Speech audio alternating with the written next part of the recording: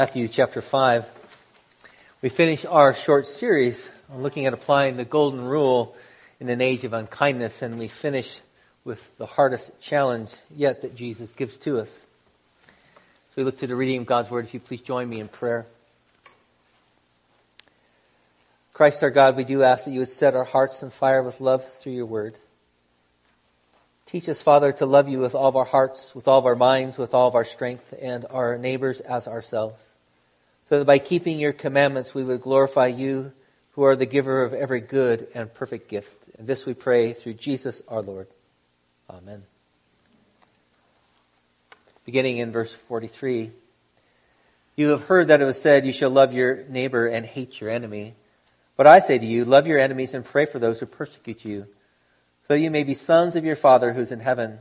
For he makes his sun rise on the evil and on the good, and sends rain on the just and on the unjust.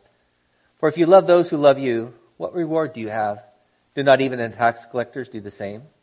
And if you greet only your brothers, what more are you doing than others? Do not even the Gentiles do the same? You therefore must be perfect, as your heavenly Father is perfect. The word of the Lord. Please be seated.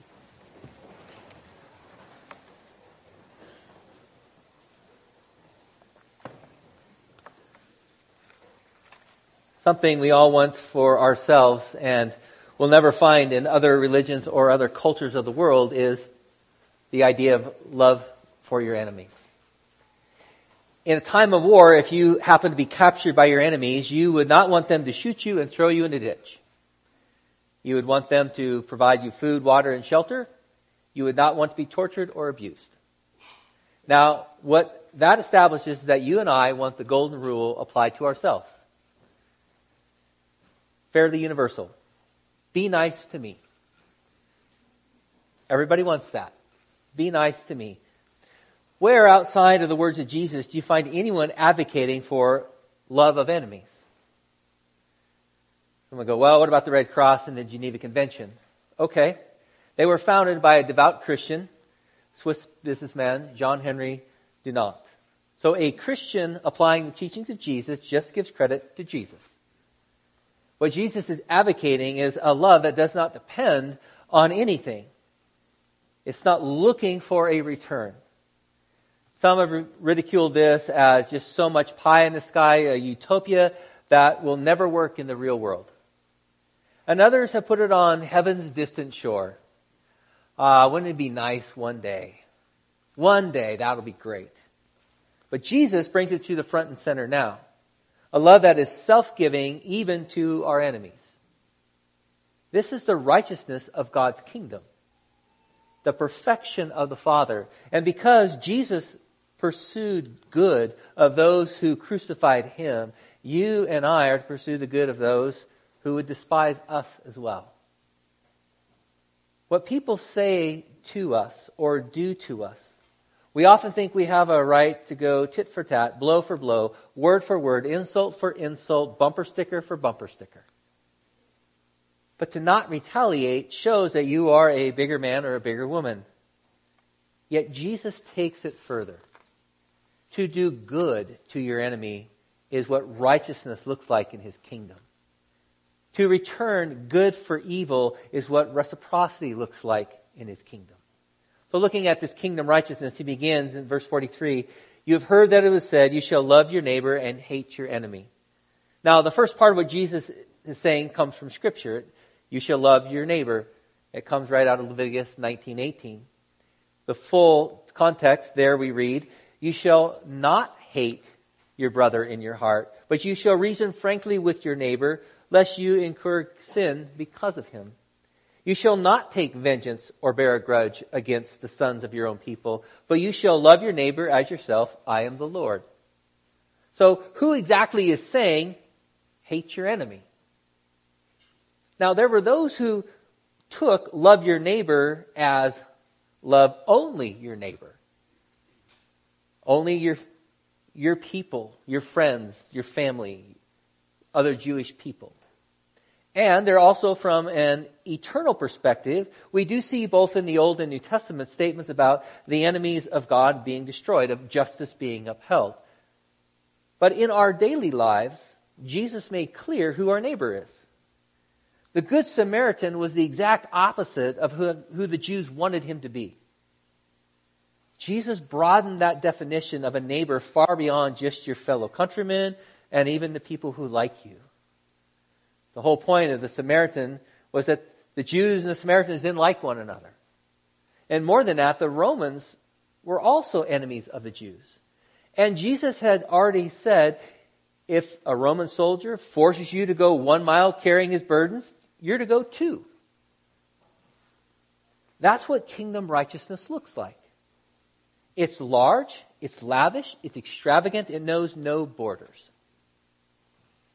And he goes on, verse 44, but I say to you, love your enemies and pray for those who persecute you, so that you may be sons of your Father who is in heaven.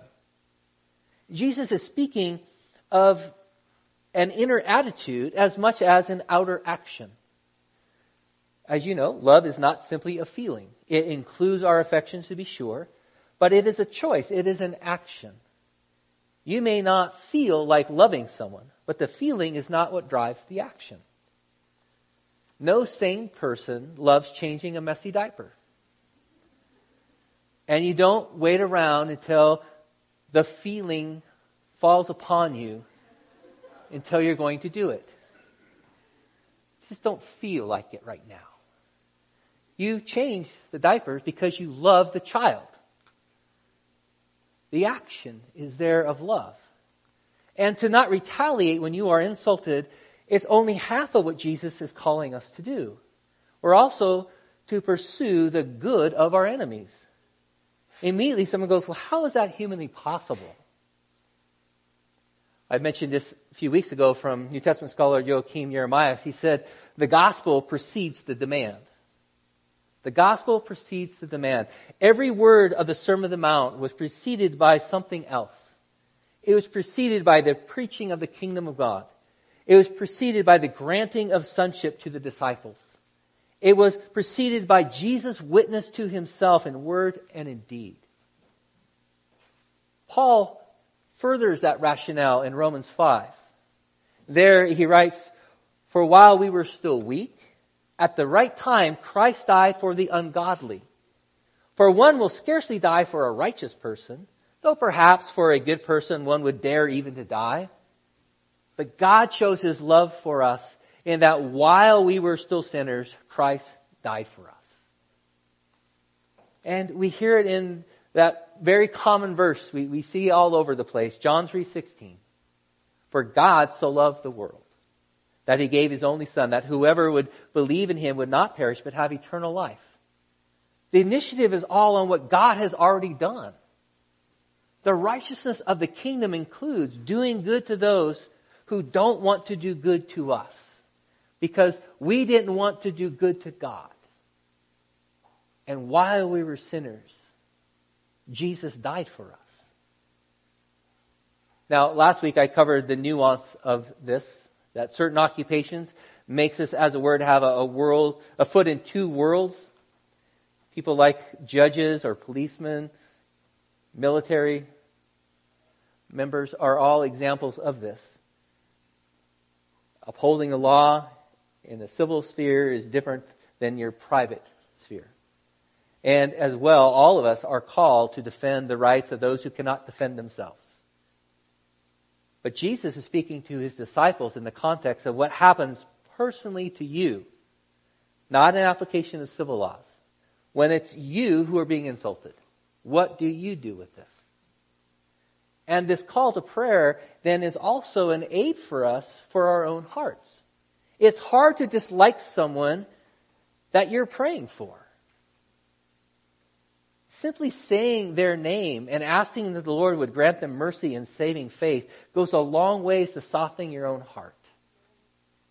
It's hard, but it softens you. You struggle to find words. You struggle to want to think of them well. Well, simply pray the scriptures over them. Just start there.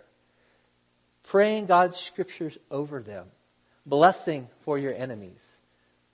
God's goodness to come to those who don't like you. And your heart changes in the process.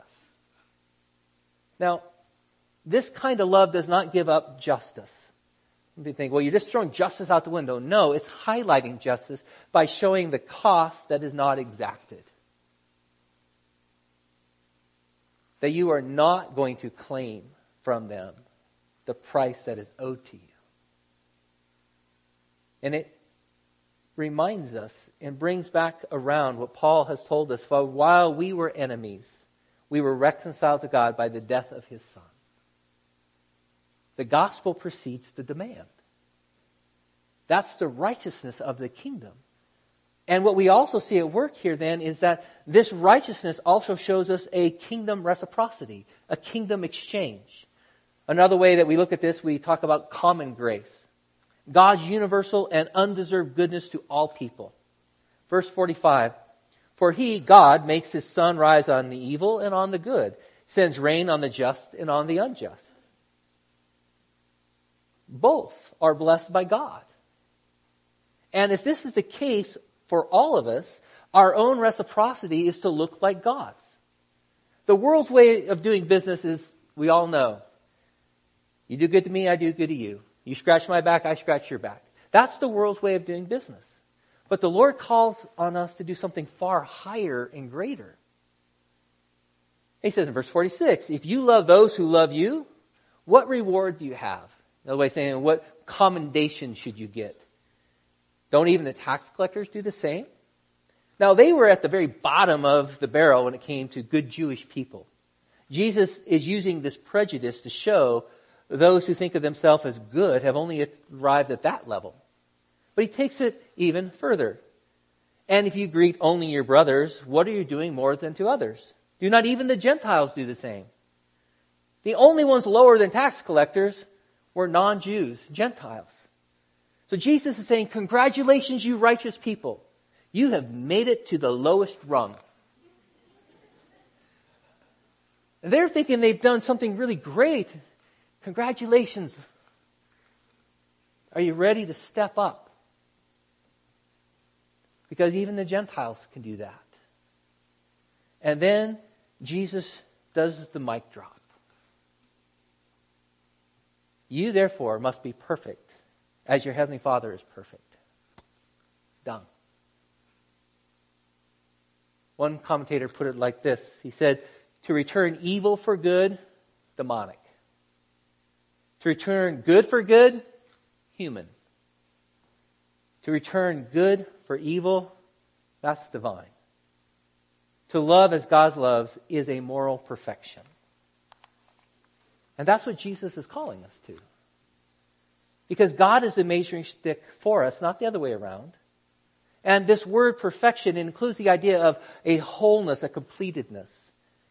It's something that's fully developed.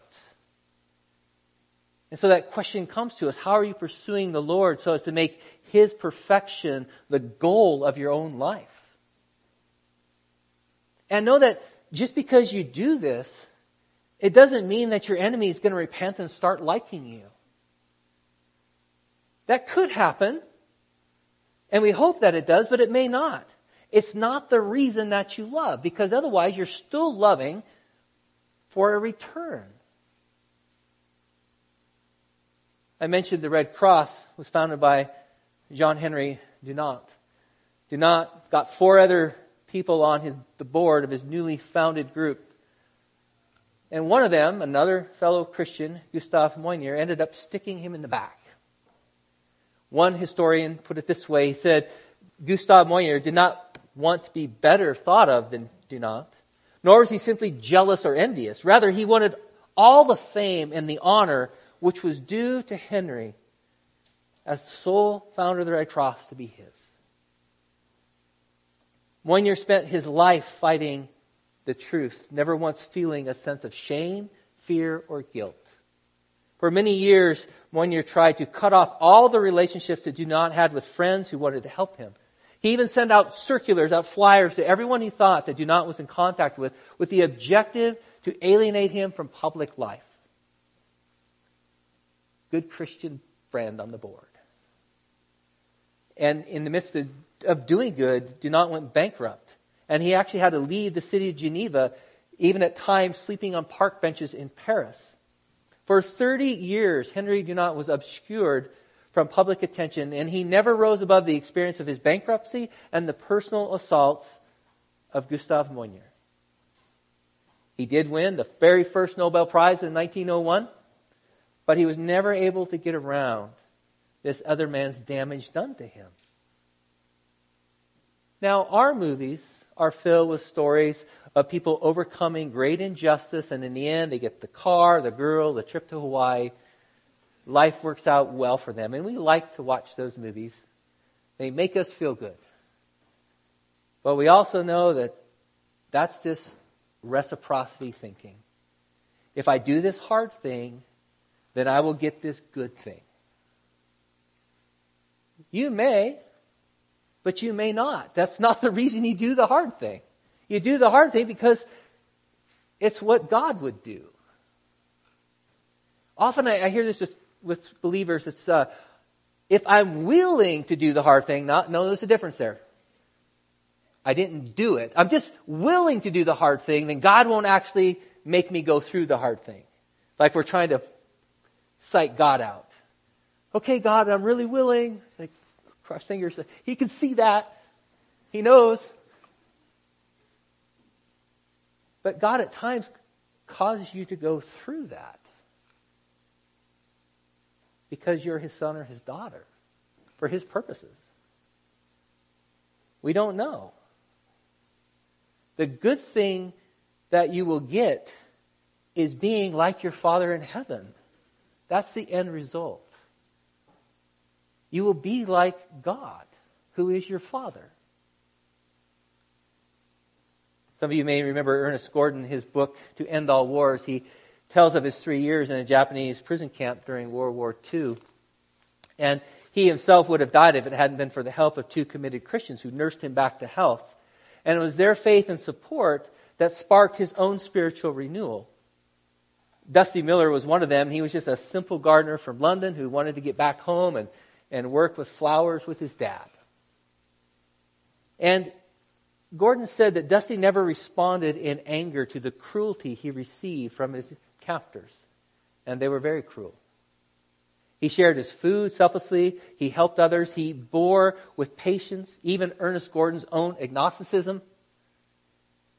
With only 2 weeks before the end of the war, 2 weeks to the end, one of the guards became so angry with Dusty for his calm repose in the face of hostility that he crucified him to a tree.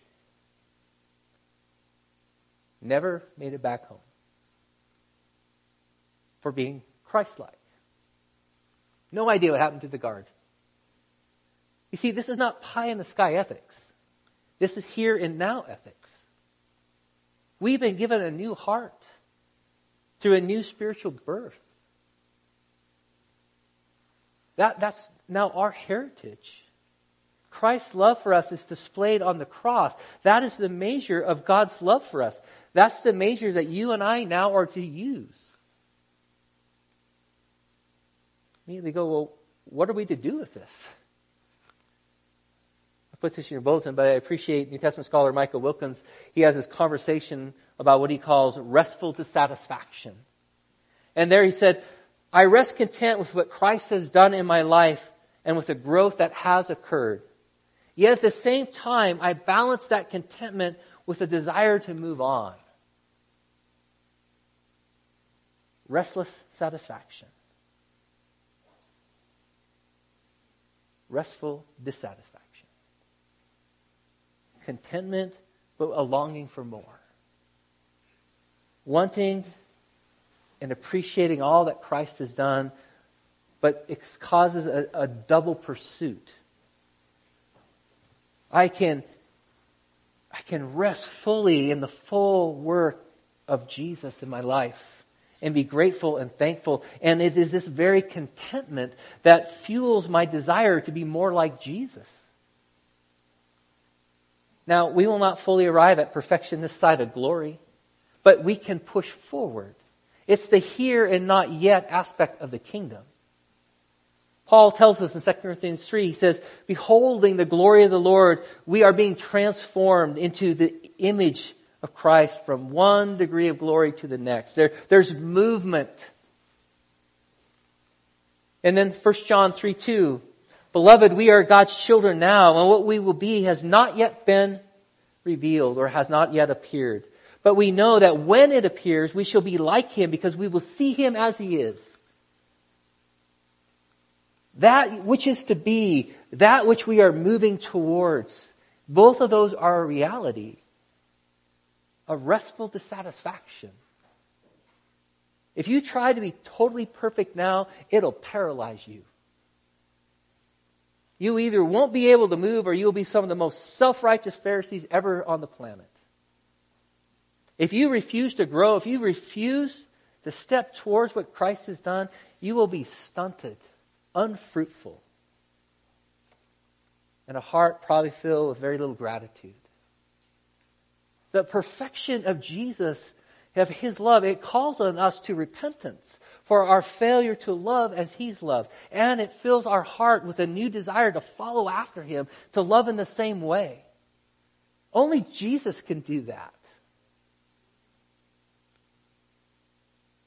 That we can be so thankful and satisfied in what He has done, and that actually move us and drive us to see more happen. That He would be glorified, that the kingdom would be present now. That we would do to others of what He has done to us. That's the golden rule. We all want people to be nice to us. And Jesus is saying, I want you to treat others the way that I have treated you. And no one's exempt. No excuse will work. No justification. To do to them as I have done to you because you have received my love. Go then and give this self-giving love to others with no expectation of return. Because in doing so, you will be sons and daughters of your Father in heaven who has loved you this way.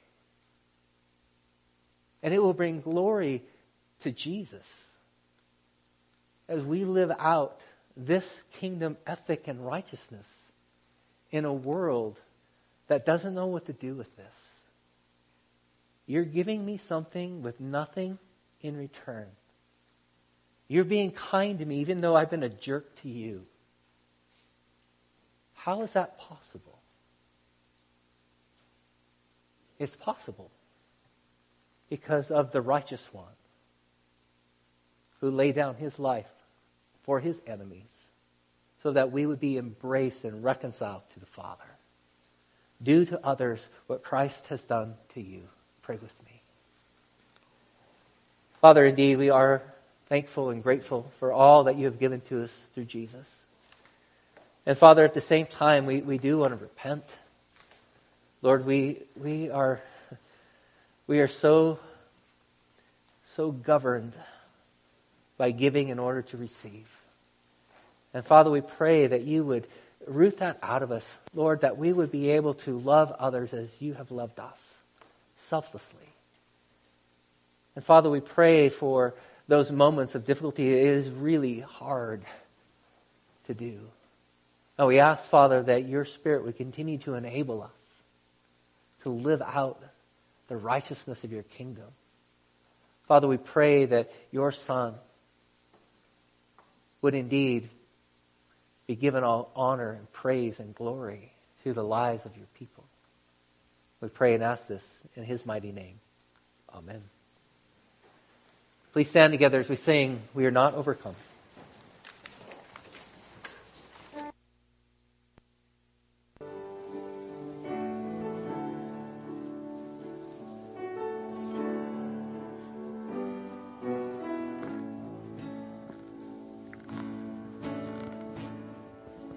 Flesh will fail and bones will break, thieves will steal, the earth will shake, night will fall, the light will fade, the Lord will give and take away.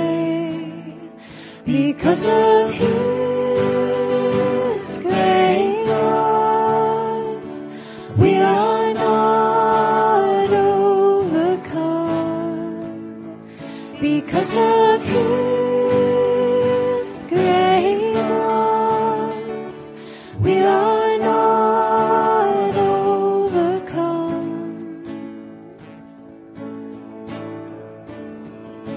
Put no trust in the earth, in the sun you stand upon. Flowers fade into dust. The Lord will make a place for us. Because of His great love, we are not overcome. Because of His great love, we are not overcome. Offer up your shoes and shirts. Turn your cheek, turn your cheek. Bear the yoke of love and death. The Lord will give all life and breath. Because of His great love, we are not overcome. Because of His great love, we are not overcome. Because of His great love, we are not overcome.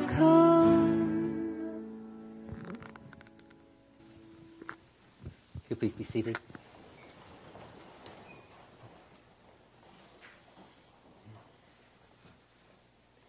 We come week by week to receive from the Lord what He has freely given to us. And there's not a one of us who are worthy of receiving from Him. He calls and we respond. For some of the things that have been done to us, the thought of loving our enemies seems so far beyond our grasp. And typically that's not all done in a moment. It's God working with us over time, changing our hearts. And other times, they're just people we just don't like. They're hard to love and we don't like them. And we come to the table to receive from a good God who likes us. And we release those people to Him in prayerfulness of wanting His love to be upon them, that they would experience that same grace and goodness. Jesus changes everything. He undoes the world's way of doing business. And the table speaks to the generosity of Christ, to a whole new economy, a whole new business model. Go low to go high. Give away to get. Die to live. That's what we've been invited to. So that we would be sons and daughters of our Father in heaven. Those who are helping the supper come forward. Please join me in prayer. Father Almighty, we are so grateful that you have loved us so well in the Beloved. Father, thank you for your promises. Thank you for uniting us to Christ who is at your right hand. And Lord, through bread and wine, we partake of these food items. Lord, we partake of Jesus, the living bread, the living wine. Father, thank you for the blessings that you have bestowed upon us. And we pray that you would continue to change our hearts, that they would be more and more like our Savior Jesus. And this we pray in the name of the Father, the Son, and the Spirit. Amen. Lord Jesus, on the night he's betrayed, after giving thanks, he took bread and he broke it. He said, this is my body broken for you. Take and eat. Later he took the cup and he said, this is the cup of my blood in the new covenant, poured out for the forgiveness of sins. To take and drink. Ministering in his name, I'd ask then that you would also take the body and the blood of the Lord Jesus as well. To eat and to drink, proclaiming his death until he comes. The table is for all those who profess faith in Christ, who've been baptized in his triune name. If you are sharing the supper with us, you are saying that you belong to Jesus. That you have been saved by his grace and his mercy. If not, if you're not sure of these things, let the plates pass you by. There is a judgment that comes by taking into yourself that which you do not hold by faith. For brothers and sisters, for you who belong to Jesus, allow the supper to continue to fuel a dissatisfied contentment. That this would drive you to more, drive you deeper, to be like Jesus, to not accept where you are, to move towards that distant horizon which is here present now in the person and work of Jesus.